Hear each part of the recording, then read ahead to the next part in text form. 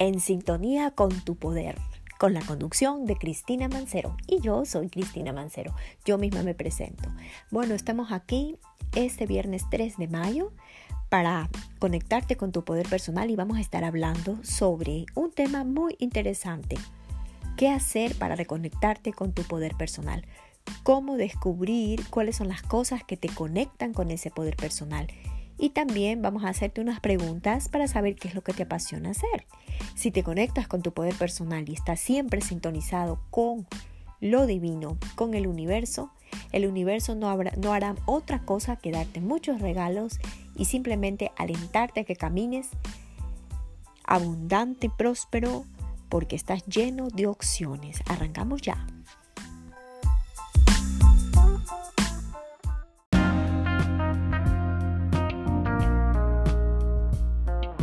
Y bueno, esta semana estuve chequeando mis redes sociales porque me encanta YouTube y dije, bueno, voy a ver YouTube a ver qué onda, cómo está la actualidad, qué es lo que está pasando.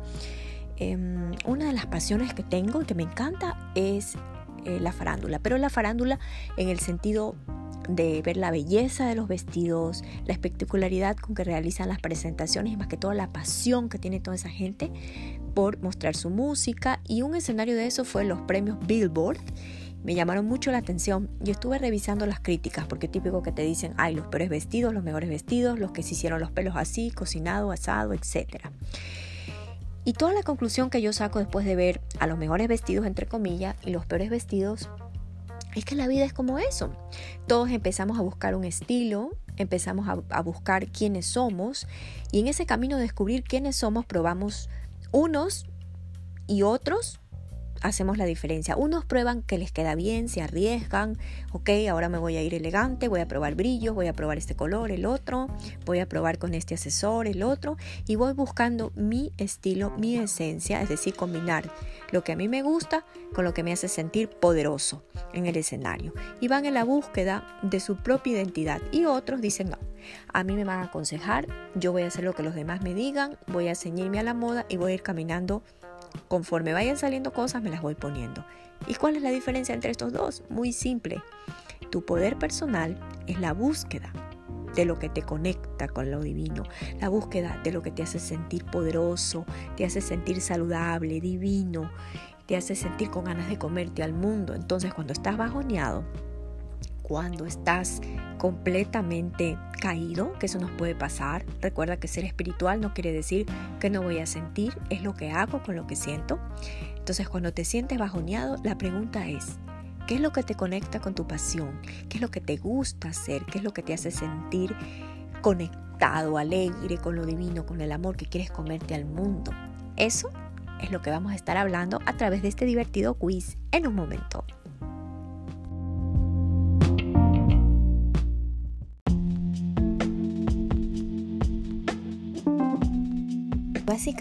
Básicamente mi investigación respecto a qué tipo de talento tengo, porque esa era la pregunta que yo me decía, estaba haciendo un reto de meditación y ahí te decía, ok, toma un papel y pon tu talento. ¿Qué tipo de talento tienes? Y yo decía, ¿qué tipo de talento tengo?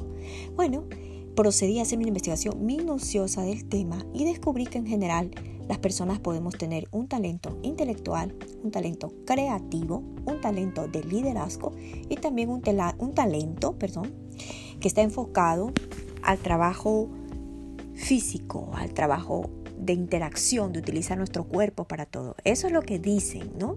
Ahora, el talento también, luego de mi investigación, es una combinación entre 20% del talento con que naces, pero 80% de transpiración, de práctica, de innovación, de cultivarlo, de practicarlo. Y un talento puede ser algo que te guste hacer y al cual no solamente es innato en ti, es decir, lo haces con facilidad, sino que también te has entrenado, te has preparado, sigues practicando, sigues mejorando.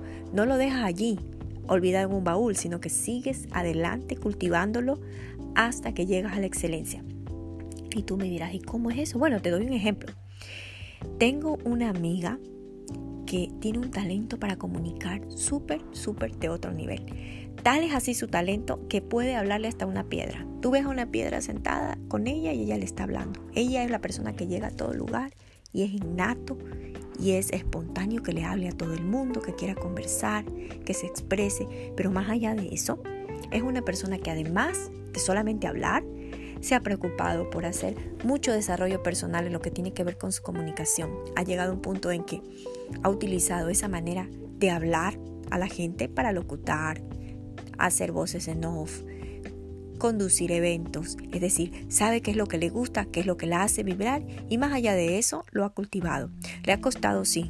Al principio se sintió con miedo, se sintió nerviosa, creyó que no era lo suficientemente adecuada para eso, pero sin embargo su voz interior le decía, no, eso es lo que te gusta, hazlo. Y esa es la diferencia. Tú puedes tener talento, por ejemplo, para cocinar, para arreglar cerraduras y puertas, para cantar, para bailar salsa, para remar, para tocar el piano, para elaborar teoremas físicos. Sí, no se asusten. El que tu talento sea creativo y no sea intelectual no quiere decir que se desmerezca o sea menos que el del otro. Puedes tener talento para nadar de forma veloz, comprar acciones de bolsa en el momento preciso, también es un talento. Pero todo talento, si se pone al servicio de otros, conlleva práctica, conlleva experiencia y hace que incremente más, que se potencialice. Entonces te invito a que no importa qué es lo que te guste hacer, puede ser correr, puede ser maquillarte, puede ser arreglarte. Si lo pones al servicio de los demás y primero que nada lo utilizas para conectar con tu fuente, es decir, no bajonearte, estás por un camino de crecimiento personal. Recuerda que el talento es algo con lo que nacemos, pero tenemos que cultivarlo, es decir, hacerlo con el gusto, por el placer de hacerlo y ponerlo a disposición de otras personas. ¿Y qué es un talento? La capacidad que puede tener una persona de realizar algo muy fácilmente y que tiene una aptitud a diferencia de otros que se les da, pero no tan fácil. Ok, ese fue el resultado de mi investigación de esta semana.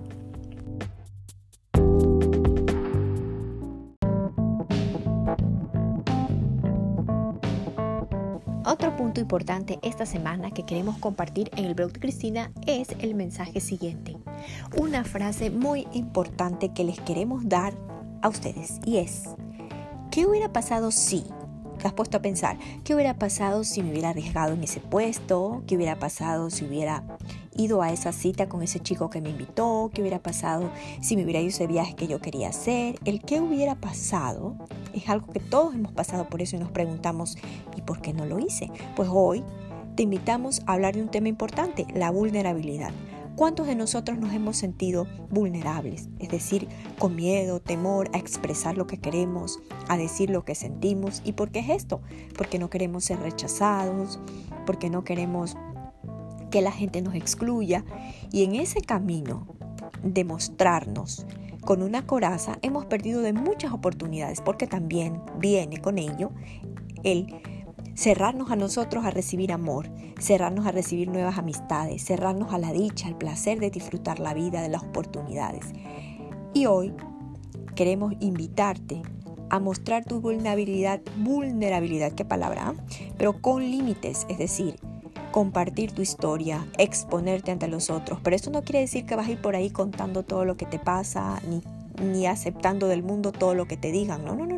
Lo que quiere decir esto es que tu historia personal vale la pena que sea contada y debes compartirla con las personas que verdaderamente van a dar una crítica constructiva a tu vida. No por ahí andar diciendo toda tu historia personal, publicándola en las redes, ¿para qué?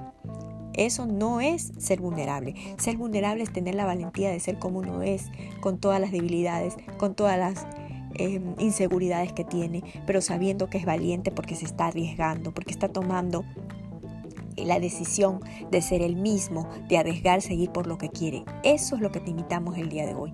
Y te dejamos con una frase que vi en un documental de Netflix que me encantó, y eso quiero invitarles a todas y a todos que lo vean si puedes. Se llama El llamado a la valentía de Brené Brown, o The Call to Courage de Brené Brown en Netflix, donde encontrarás más del tema. Aquí te leo un fragmento de lo que yo capturé en esencia, que ella comentó y me pareció muy importante. Voy a estar en la arena, seré valiente, voy a exponerme, voy a arriesgarme. me van a dar una paliza, me voy a caer, voy a conocer el sufrimiento, voy a estar con sangre, tirado en la arena, mirando cómo los otros, en unos me apoyarán, otros se reirán. Pero ¿saben qué? Es mi elección y lo sé porque cada día cuando me despierto me digo a mí mismo, he decidido arriesgarme en lugar de salir de mi zona de confort. No sé qué haré mañana, pero hoy elijo ser valiente. Soy vulnerable, sí lo soy. Sé que puedo caerme, pero también entiendo que la vulnerabilidad no se trata de ganar o perder, es tener la valentía para actuar cuando no puedes controlar el resultado. No importa lo que pase, yo soy valiente. No importa lo que pase, hashtag yo soy valiente. Ese fue un bonito mensaje que esta semana te comparto a ti aquí en la transmisión de cada semana en el blog de Cristina.